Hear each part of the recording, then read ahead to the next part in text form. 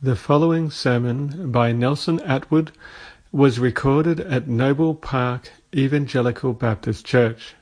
For more information, please visit their website at www.noblebaptist.org.au. That's www.noblebaptist.org.au. Bibles again to the book of Acts, chapter 2. There is a little green note sheet in your bulletin there. You can follow along with that if you would like to. And there's plenty of space on the back to take your own notes if you'd like to do that as well.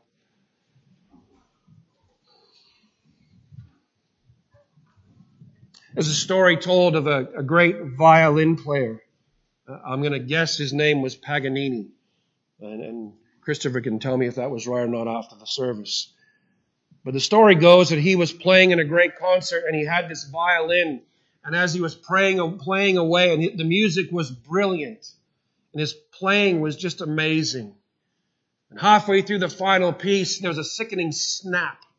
And one string flopped lazily off the end of his violin. And Paganini didn't even slow down. He kept right on going. He's playing away, and the notes are brilliant.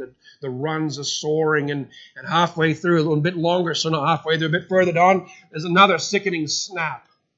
Now he's down to two strings, and Paganini is playing away.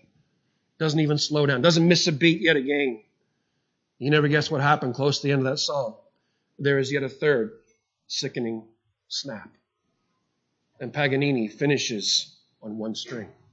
Apparently, he held up his violin, and in that unique Italian way, he said, Paganini on a one string. And everybody clapped. A man came up to him after the concert and said, I want to play like that. I want to be a violin player like that. And Paganini looked at him and he said, it's impossible. He says, why? You do it. And Paganini said, I started when I was a little boy, a wee boy. And I began to play, and I practiced, and I practiced, and I practiced. And I devoted myself for all of my life to learning and mastering the violin. You're simply too old. You don't have enough time left to devote yourself like that. I think every one of us in the things that we enjoy. I'm a woodworker. I love woodworking. And to see somebody who can take, and with the skill and use of tools, I was watching these Japanese woodworkers, and they use these planes called kana planes, and they peel off these shavings that are 1 and 2 microns thick and 12 inches wide and 20 feet long. There's a skill. They've devoted themselves to that task. Paganini devoted himself and his life to the playing and the mastering of the violin. And we see the evidence of their devotion in their lives. Oftentimes you hear people nowadays talking about the early church and the great things that the early church accomplished.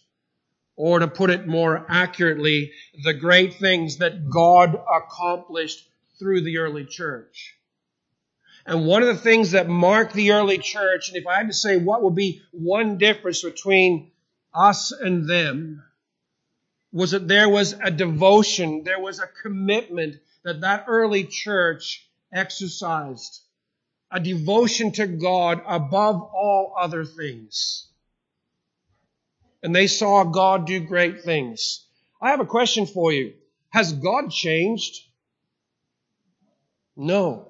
Praise God for whoever said that out loud. No, He hasn't changed. Our God is the same God that created the heavens and the earth with a word.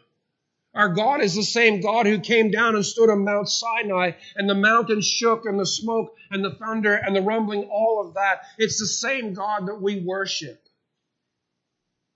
But I wonder, brothers and sisters, as I consider my own life, and all of us need to consider our lives, what is the devotion that we have to Christ?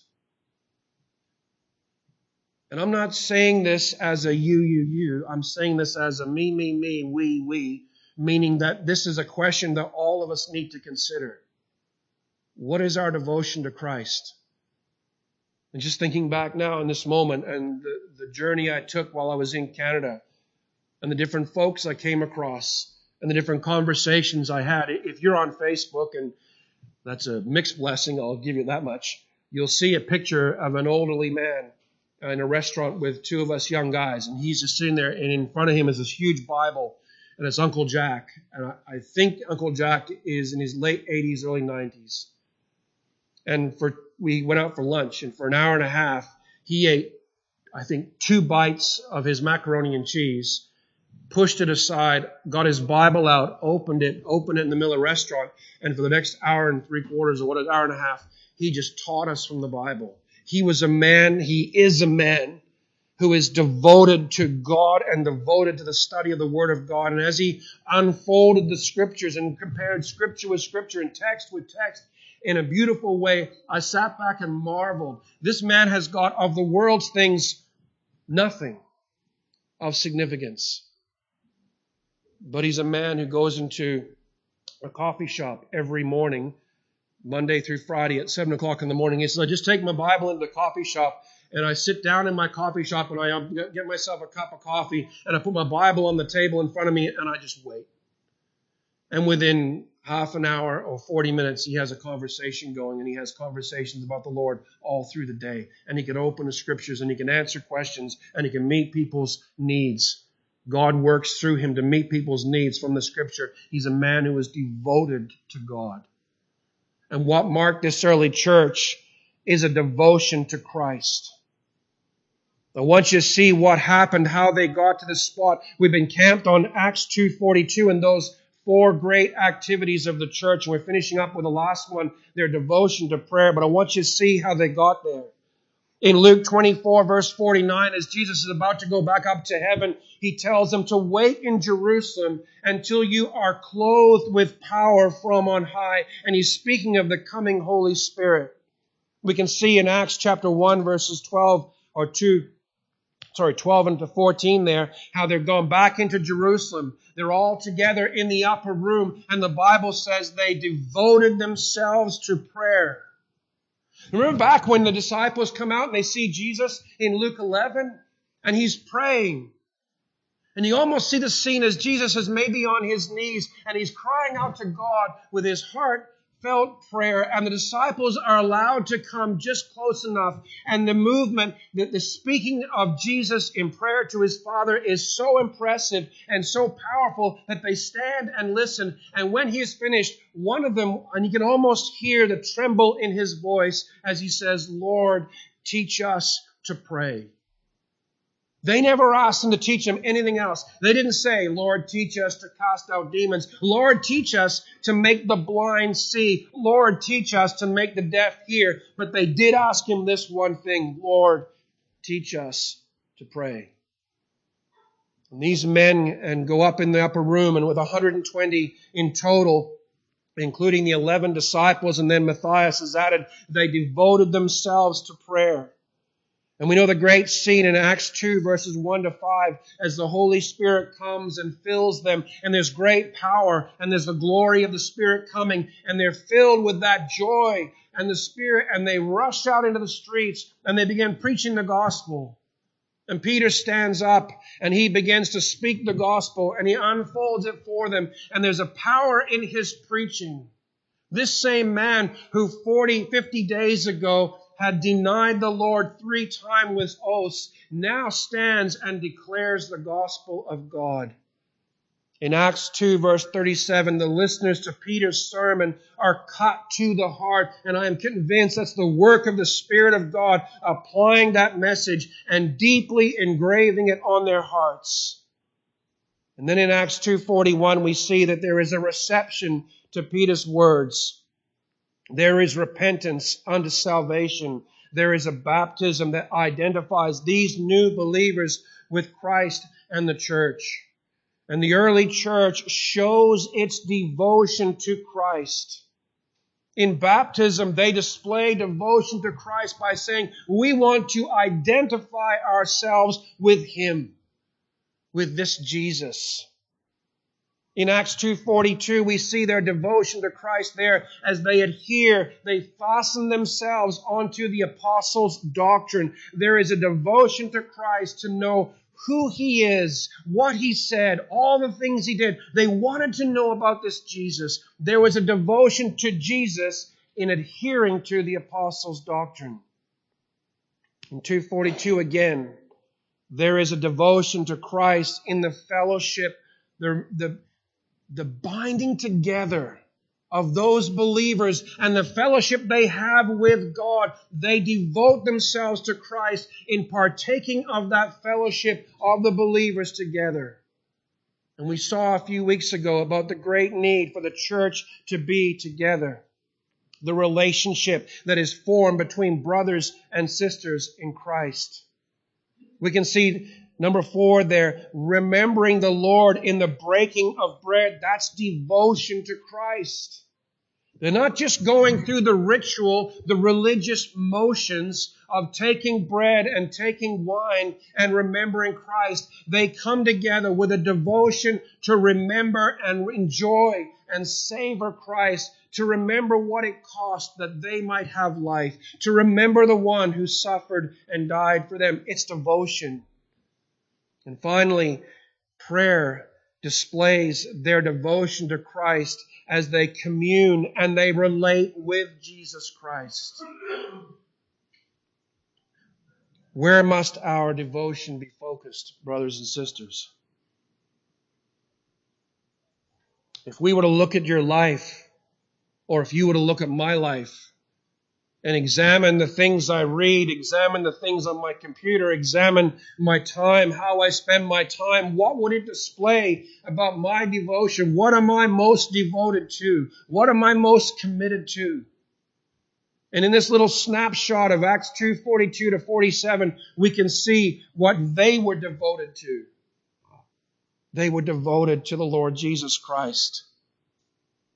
They devoted themselves to those 5 activities as an expression of their relationship and devotion to Christ. And the question we must ask of ourselves is, what is our devotion? What are we devoted to? What are we committed to? But not only that, I would argue that prayer is the high point, the pinnacle of those 4 activities. I don't think the Spirit of God just threw them out 1, 2, 3, 4 in a random order. I believe He gave them to Luke in a specific order. And there is a progression, a climbing motion as you go through those activities. It starts with baptism, publicly identifying themselves with Christ. And then it moves the apostles' doctrine. That informs them of Christ so that when they pray, they know who they are praying to. They know how they are supposed to pray. They know what God can do in answering their prayers. They also know the Old Testament relationship to Christ and how He fulfills all of those old promises. And so the apostles' doctrine is step 1. The fellowship with Christ and the church is the basis on which they and we pray. We pray to God through Christ because there is a fellowship between us and God. And we pray on behalf of one another because we have a fellowship and a relationship with each other. Fellowship was the basis of their prayer. The breaking of bread reminded them of the price paid, the finished work. It reminded them of the fact that no longer must they bring an animal to the temple. No longer must they lay their hands on its head and cut its throat and gather the blood. All of that has been done. And whether they're in the upper room or walking along the way or out in the fields or on the boat fishing, whatever they are doing, they can enter and access the very presence of God. They must not go to the shore and walk to Jerusalem and go up to the temple and do all the stuff to get in close to pray. They can access God wherever they are. And the breaking of bread reminded them of that. Prayer is the communication. It's the response of all those things. Prayer is, in fact, the high point of all those activities. As a preacher and a pastor, I'd love to say it was the preaching of the apostles' doctrine was the high point. But it's not. I don't take lightly the fact that the disciples asked Jesus not how to preach, but how to pray. So the prayer that they offered is an expression of their devotion to Christ. I heard a story about, it was back in the 18th century. And this pastor fellow was invited this man to come to his home for dinner. And he had heard that this man was a great man of God. And he sat around the dinner table and he thought, well, he'll ask him some very difficult questions to discover just the depth of this man's understanding. And so he started asking him questions, and the man gave him very shallow responses, to which the other man politely and gently from the scriptures corrected him. And he said the next day they were walking along and they were going past a hedgerow, and he heard a voice rising up from behind the hedgerow.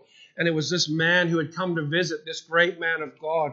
And he was crying out in prayer for his host and the church and the family. And he said the man who did the inviting was walking along, and he just kind of paused to listen. And he realized that this man was a great man of God. And while he did not answer those questions the way the other man wanted him to, he saw in his prayer life, he heard when he thought nobody was watching and nobody was listening, he saw the depth of his devotion to God as he cried out to God in prayer. Heard another story about a Puritan preacher and pastor. He used to go up into the barn back in the Puritan days. The pastors, many of them were farmers and other things. They earned their living. Besides being in a pulpit, they were often tradesmen and farmers and so on. Well, this man had a farm. And in his barn across the way, there was like a hay loft up above all the rest of where the animals were kept. And he would go up there and he would cry out to God, but he wouldn't pray like this. He prayed like this. His voice lifted up. They said the men working in the barnyard were just staggered, because as they were working away in the fields, or maybe working with the animals in the barnyard, they could hear this man's voice as he cried out to God for the salvation of the farm workers, and cried out to God for the salvation and the growth of those in his church. And his voice carried across the whole barnyard, and all could hear the prayer of this man. See, what's the point? The point is they were devoted to God, and they expressed that devotion in the way they prayed. Well, we need to ask a question then. What is prayer? We can talk about prayer all day long, but what is prayer? The Westminster Shorter Catechism says it like this: prayer is the offering up of our desires to God for things in agreement to His will, in the name of Jesus Christ, with confession of our sin and thankful acknowledgement of His mercies. Close quote. Prayer is when poor, weak, destitute, and needy men and women, boys and girls, cry out to the only one able to strengthen, comfort, enrich, and supply all of our needs, but not just our needs. According to each measure of need, He's able to supply exceedingly abundantly above and beyond all that we could ask or think. That's what prayer is. To pray is to plead the promises of God, to plead with God to fulfill His promises that He made to us. Brothers and sisters, as you go through your daily reading in the Scriptures, look out for those promises and plead them from God. Turn the Scriptures as you read them into expressions of prayer to the living God. To pray, in the words of Isaiah 55 and verse 6, is to seek the Lord, to seek His face, His presence, while He may be found. To go in prayer and cry out to God, to seek His presence and His face in our lives. To pray, to truly pray, is to be like the psalmist's deer in Psalm 42, verses 1 and 2. The deer who thirsts and pants for the living God. Prayer is to yearn to know, to speak to hear, to be with God, who is our soul's greatest and sweetest joy. I'm very thankful for modern communications, iPhones and text messaging and all that.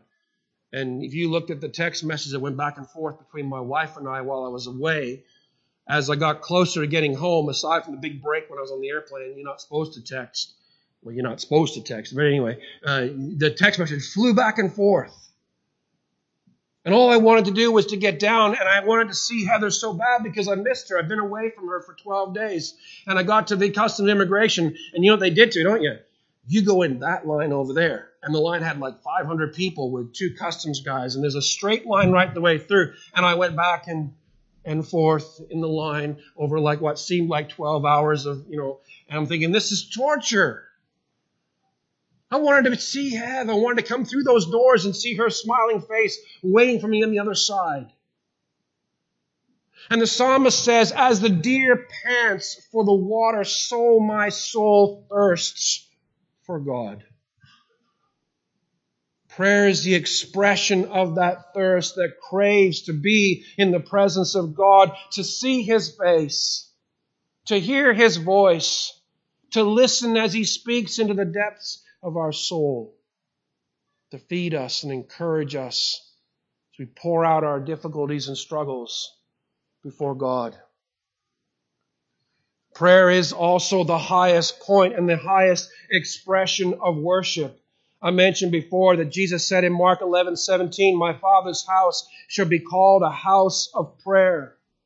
God created us for relationship and fellowship with Him, and conversation is the greatest expression of that fellowship, the relationship that we have with another person. And the greatest tragedy about the garden was that when God came back, after the man and woman had committed the sin, He called out from a distance, and all He could say is, where are you? What have you done? And that relationship had been broken by their sin. And brothers and sisters, prayer is the expression of that relationship. Worship is the greatest expression. Prayer is the greatest expression of worship. When we come together as God's people, we come together to pray. Yes, we come together to read the Word of God, and yes, we come together to sing. But if you were to take all those other things away, and we just came together to pray, we could worship like the same, and if not better. If someone said to me, you can change Noble Park Baptist Church one way, assuming I have 20 years here until I'm 70, and they said to me, you can change Noble Park Baptist Church one way, one change, that's it. Make it wisely. I wouldn't have to think. I know exactly what I would do. It's a good thing you're all sitting down while I tell you this.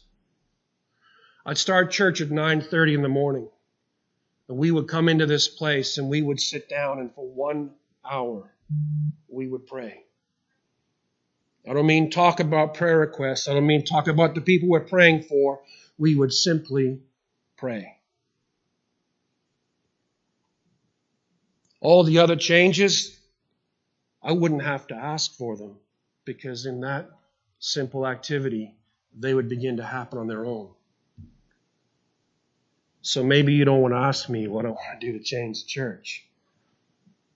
But I believe with all my heart that if we did that, brothers and sisters in Christ, we would see this world, our world, changed. I'm absolutely convinced if we came together and we devoted the whole church, all of us, this is not the prayer before the service, this is prayer as the service. If we came together and devoted 1 hour of unrestrained, concentrated prayer to God, crying out to God to meet with us and speak to us, crying out to God to change our lives, change our ways, to see the unsaved saved, I'm convinced that God would do great things. Prayer is the highest expression of worship. Prayer is the purest expression of faith. By faith, we ask God for things. By faith, we seek God's presence, His will, and His blessing. By faith, when we come into God's presence, we are coming trusting that He will hear us. Excuse me. Prayer is an expression of faith, the purest form. We can do all kinds of things in faith. By faith, Noah built an ark. By faith, Abel offered a sacrifice. By faith, George Mueller built an orphanage and saved thousands of young lives. But when we come together, or when we come into our closet and get down on our knees and we begin to cry out to God, we are simply crying out in faith that God will answer a prayer. It's the purest expression of faith. By faith, we seek God's presence and His will. By faith, we knock in prayer to determine God's will. By faith, we call Him Father. You ever stop and think about that? It's an expression of our faith that we say, Father in heaven. That relationship made by God is, I'm going to use a bad word. I can't find a good word to say this, but it's built on faith. It's expressed through faith. It's tied to us together by faith as we trust that God will hear our prayer and answer our prayer.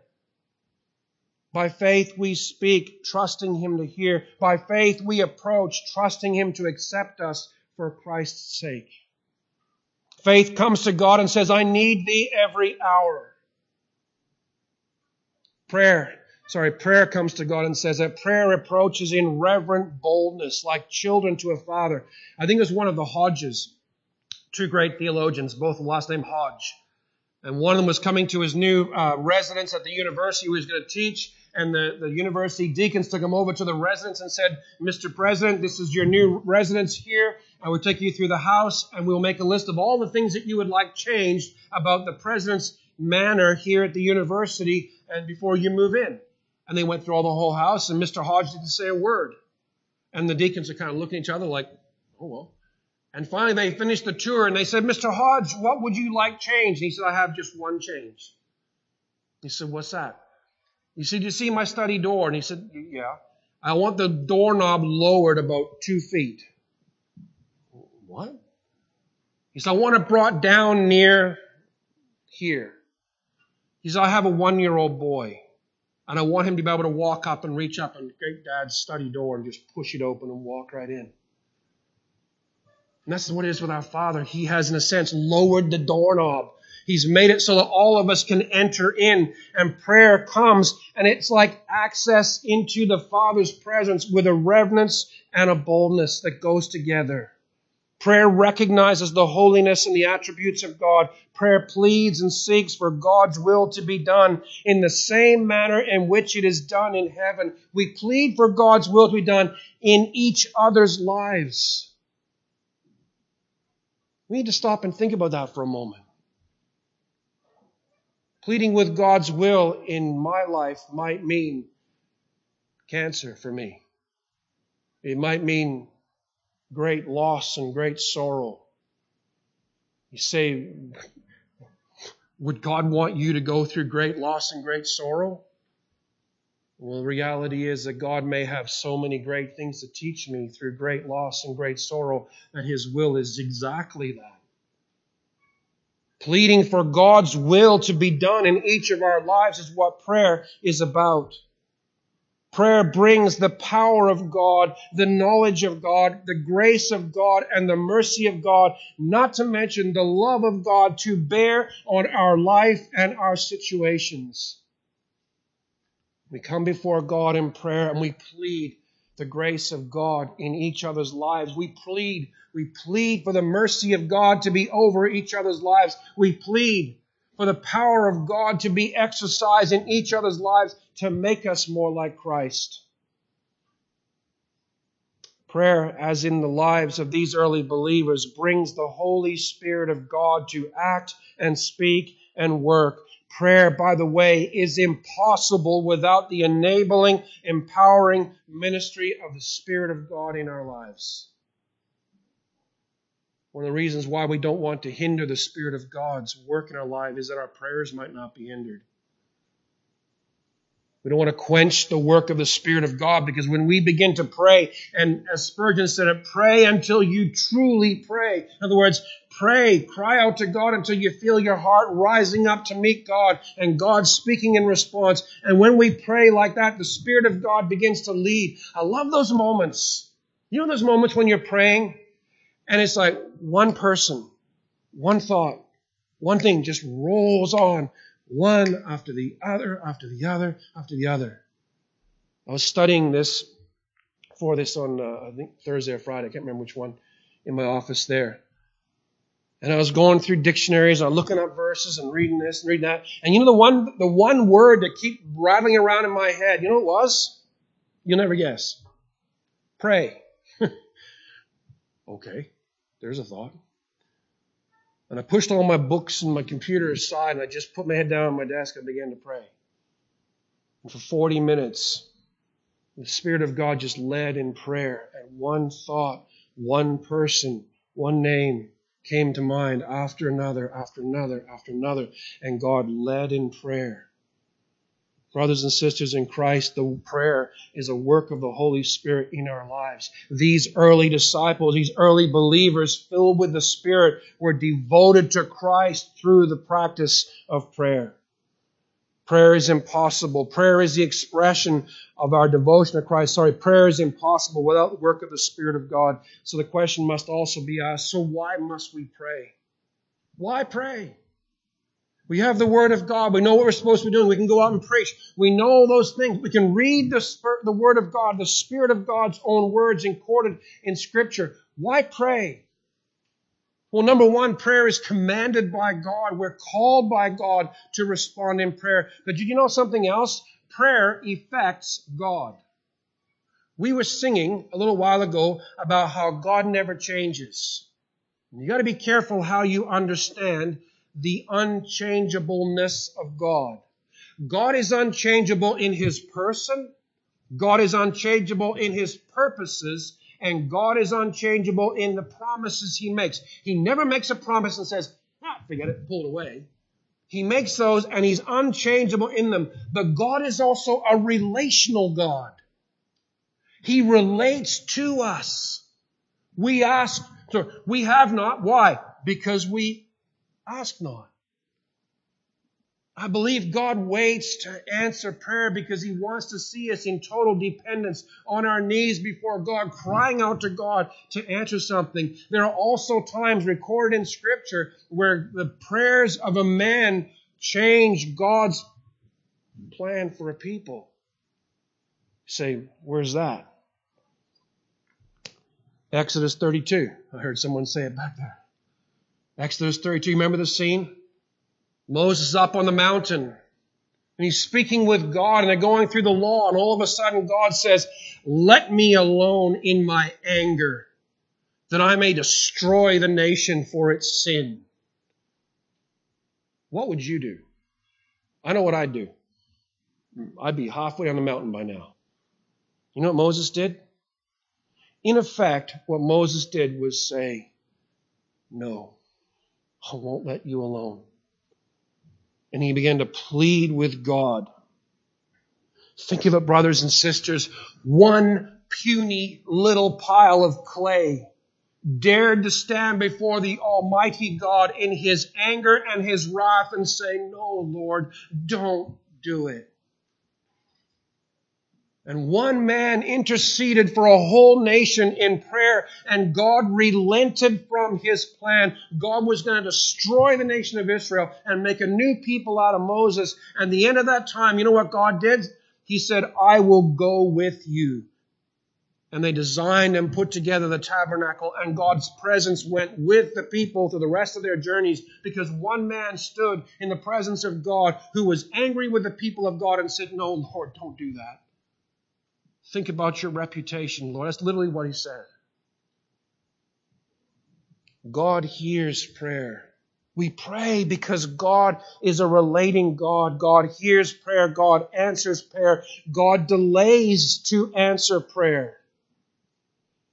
There are times when we begin to pray and before the words are halfway out of our mouth, God is already rising to answer. I can give you a story about where that exact thing happened. I walked out to my door and I began to pray to God. I pleaded with God to provide a building for a church we were planting. And by the time I got back, there was an email sitting on my computer that had already come before I began to pray saying, by the way, we've got a space available for you. It's the perfect space, which we already knew that.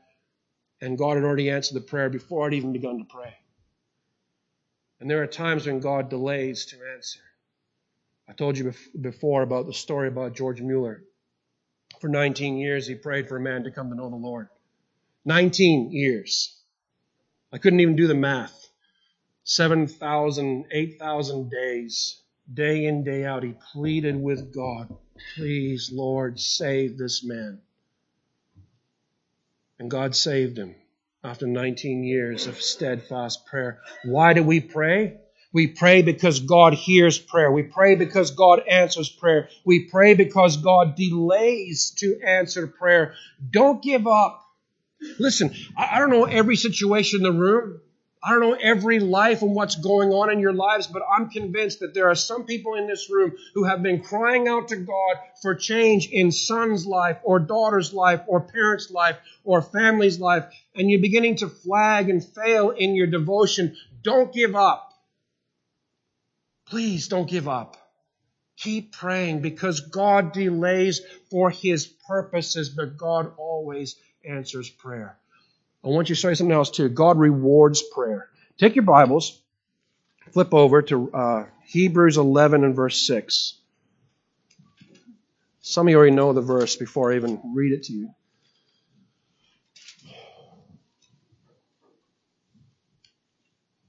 Now give credit where credit is due as well. Listening to a sermon by Paul Washer, and he made this point, and I thought, man, that is so powerful. I got to share it. God rewards prayer. Look what he says in Hebrews 11, and we'll read verse 1, and then we'll jump down to verse 6. So verse 1 says, "Now faith is the assurance of things hoped for, the conviction of things not seen." And then in verse 6, the writer says, "And without faith it is impossible to please Him, for whoever would draw near to God must believe that He exists and that He rewards those who seek Him." Do we always ask for the right thing in prayer? No. We make mistakes. Sometimes it's like a little child comes to his father and he pleads with his daddy for something, and the daddy just knows, there's no way that I can do that. In his case, his failing issue. The weakness of the father can't answer that little request of his son. And sometimes we as believers come and we ask for things that God has not designed to give us. We ask for things that are not appropriate. But you know what I'm absolutely convinced of? And Paul Washer made this point, and I got to make it for us too. It just convicted me. I'm convinced that when we go to God in prayer and we cry out to God and we pour out the desires of our heart before God, and maybe God, for His purposes, is not going to answer that prayer the way we want it answered. But I'm also convinced of this, that God will reward the fact that we are praying. Because look what the writer says. He says, He rewards those who seek Him. Or if you have a New King James, I love that they add a word there. He rewards those who diligently seek Him. Meaning what? The meaning when we go to God in prayer and we cry out to God and we plead with God to hear our prayers, we're praying for the salvation of a brother or a sister or a son or a daughter. We're praying for some change, some great change in someone's life. We're praying for God to meet needs in the church, whatever those things are. And we pour out our desires before God in faith that God will hear and answer. Whether or not God gives that exact thing or not, I am also convinced that God rewards the diligence. He will change us. He will change that person. He will answer the prayer in some way. But He will reward the one who is praying. So brother and sister, don't give up. Carry on. Plead with God in prayer. God hears our prayer. God answers our prayer. God rewards our prayer, but God also changes the prayer. Moses was changed by that encounter. Can you imagine Moses coming down the mountain exactly the same way he went up after standing before God and saying that and seeing God relent? Joshua stood before God and cried out to God that the sun and the moon would stand still. And God, for the first time, listened to the prayers of a man, and He stopped the motion of the sun and the earth for 24 hours, and the battle carried on in the valley below, and they won the battle. You think Joshua wasn't changed? Convinced he was. Nehemiah. You know the story of Nehemiah? Nehemiah is in the suit of the capital. He's the cupbearer of the king. His brother comes with news about the city of Jerusalem. The gates are burned. The walls are broken down. The people are in disrepute and disrepair. What does he do? He sits down and he weeps and he mourns and he fasts and he prays for 3 months. You think it didn't change him? I guarantee you it changed him. Why must we pray?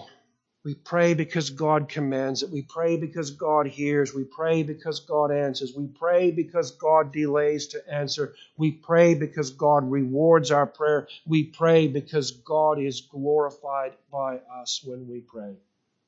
When we cry out to God and say, you alone can meet this need, that honors and glorifies God. As we wrap it up, I want to give you some motivation, some encouragements to pray. Mark 8, verse 24 to 30. You can look it up later. It's the story of the Canaanite woman. And she comes to Jesus and says, my daughter is sick. Will you heal her? And Jesus delays to answer. And in one rendition of the story, I believe the disciples come on and say, would you make her go away? And finally, he makes a statement to her about, you know what? We feed the children. And she says, yes, Lord, but even the dogs lick up the crumbs that fall from the table. And he turns around her and he says, never have I found such great faith. And he commends her for her faith and he answers her prayer. She prayed and she would not give up. You know the story about the widow and the judge, right? She comes and she bangs on his door and she demands and pleads for justice. And the Bible describes the judge as an unjust judge. And he finally says, unless she basically drive me to distraction, I'm just going to hear and answer her call. And Jesus makes the statement, the God who is God and absolutely just, how much greater will he hear and answer? But the widow's persistent praying, persistent pleading with the judge, and the judge eventually heard. Nehemiah, who prayed in an anguish. If you're on YouTube or you have access to YouTube, there is a sermon you can look up. It's David Wilkerson. He's of a Pentecostal persuasion, but he preaches a great sermon called A Plea for Anguish. And it's a plea, and he describes some of his own experiences with the Lord.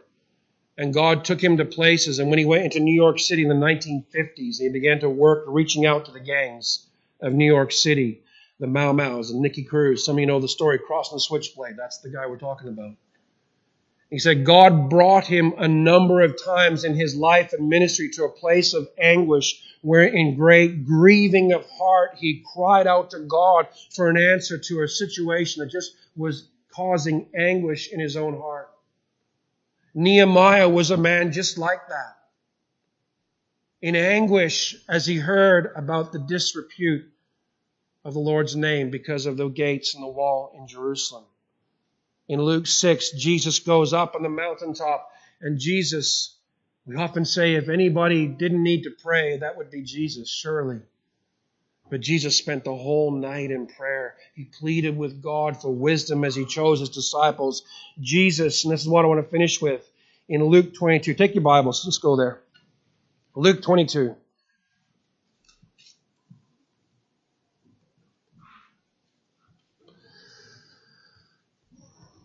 In Luke 22, verses 39 to 46.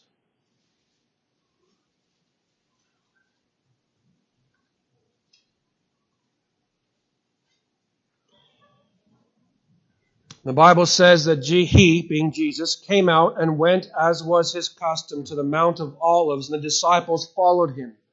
And when he came to the place, he said to them, pray that you may not enter into temptation. And he withdrew from them about a stone's throw and knelt down and prayed, saying, Father, if you are willing, remove this cup from me. Nevertheless, not my will, but yours be done.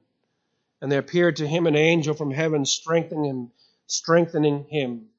And being in an agony, he prayed more earnestly, and his sweat became great drops of blood falling down to the ground. And when he arose from prayer, he came to his disciples and found them sleeping for sorrow. He said, why are you sleeping? Rise and pray that you may not enter into temptation.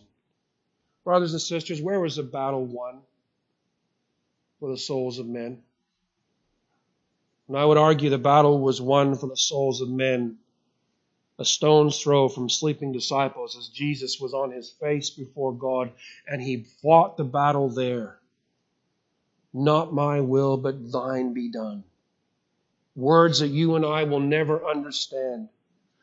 We often forget that Jesus, even though He is truly God, He is also truly man. And as truly man, He craved fellowship and communion with His Heavenly Father. And He prayed there, and He won the battle in the garden.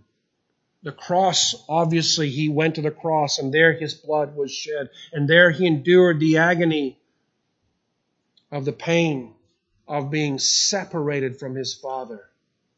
But the resolve, the dedication, the devotion to do the Father's will, that battle was won in the garden.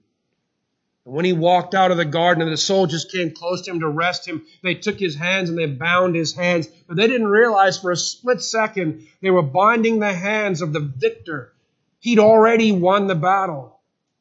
And brothers and sisters, what I want to get across to us as a church is the battle to see revival happen in this church is not won through preaching like this. This is a part of it, but the battle for that is won in the prayer closet.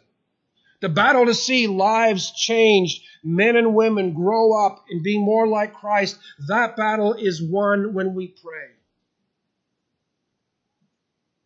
The greatest scene, the greatest battle this church goes through each week is not in this room. It's in that room on Wednesday night when we begin to pray for one another. It's Thursday morning we get together and pray for one another. It's in every prayer closet of every person in this church as they go alone by themselves and cry out to God and plead with God to work and act in this church. We want to see change. We want to see revival. I'm not talking about just a great fervor and a great zeal. I mean real biblical Holy Spirit revival. Men and women repenting of sin, coming to know Christ. Men and women putting aside sin, putting away sinful habits. Men and women who are raised up to go out and preach the gospel and reach the nations for Christ. It's not going to happen just through preaching. It's going to happen primarily in prayer. Jesus won the battle in the garden. You and I will win the battle on our knees in our prayer closet. Back to Acts chapter 2. The Bible says, and they devoted themselves to the apostles' teaching, the fellowship, the breaking of bread, and the prayers. They devoted themselves to Christ through those activities. Brothers and sisters, I got to ask us all the same question. Where's your devotion? What is your devotion to Christ? What's mine?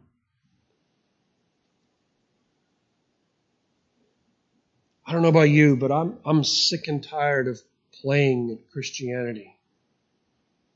I'm sick and tired of playing at church. Of going through the motions, getting dressed up, coming to church, singing some hymns, praying some prayers, listening to a sermon, going home, nothing changing. I'm absolutely convinced that we're not here to just go through a ritual and emotion. I'm convinced that we're not here to just do what we do on Sunday morning so we can get back to our regular, real lives on Monday to Friday. I'm convinced that the relationship with Christ, our relationship with the living God, that's the real thing.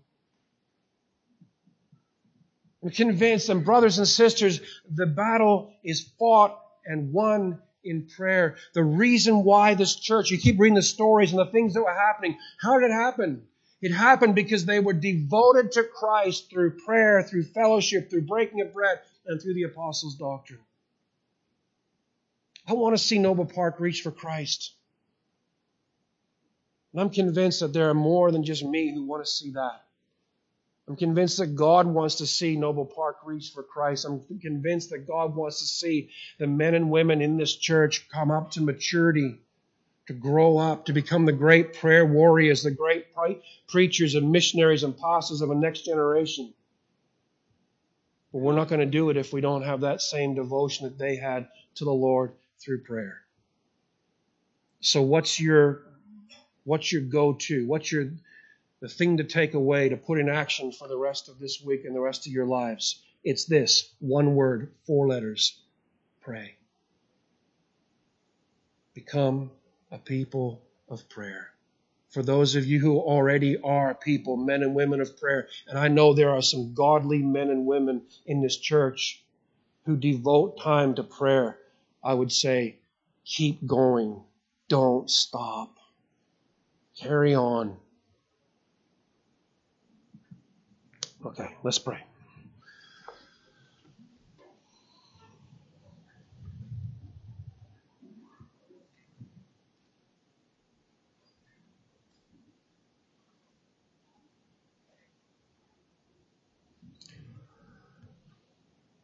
Loving Heavenly Father, we thank you again this morning for the Lord Jesus Christ. Father, we thank you for His tremendous example that He set for us, continuing all night in prayer, going into the garden alone, separated even from His closest friends, pouring out His heart and His soul in prayer, pleading not for His will, but for yours. Father, we pray, we cry out to you, O God, that you would do a great work in the lives of every one of us, that we would become a people of prayer. We would continue to be a people of prayer, that we would be steadfast in prayer, unwavering in our commitment to pray. Father, I am convinced from Scripture, from Jesus' words, that you did not design your church to be a house of theatrics or a house of great music or a house of many other things that the church is slowly becoming. But you designed and planned for your church to be a house of prayer, committed to prayer, pleading with God in prayer. Father, we know from the example of Jesus that the battles are won in prayer. And Lord, we pray that you would just do whatever is necessary in every one of our lives. Father, pull the rug of our self-reliance out from underneath us. It drops us on our face before you. Father, we plead with you that you would do a great work through Noble Park Baptist Church.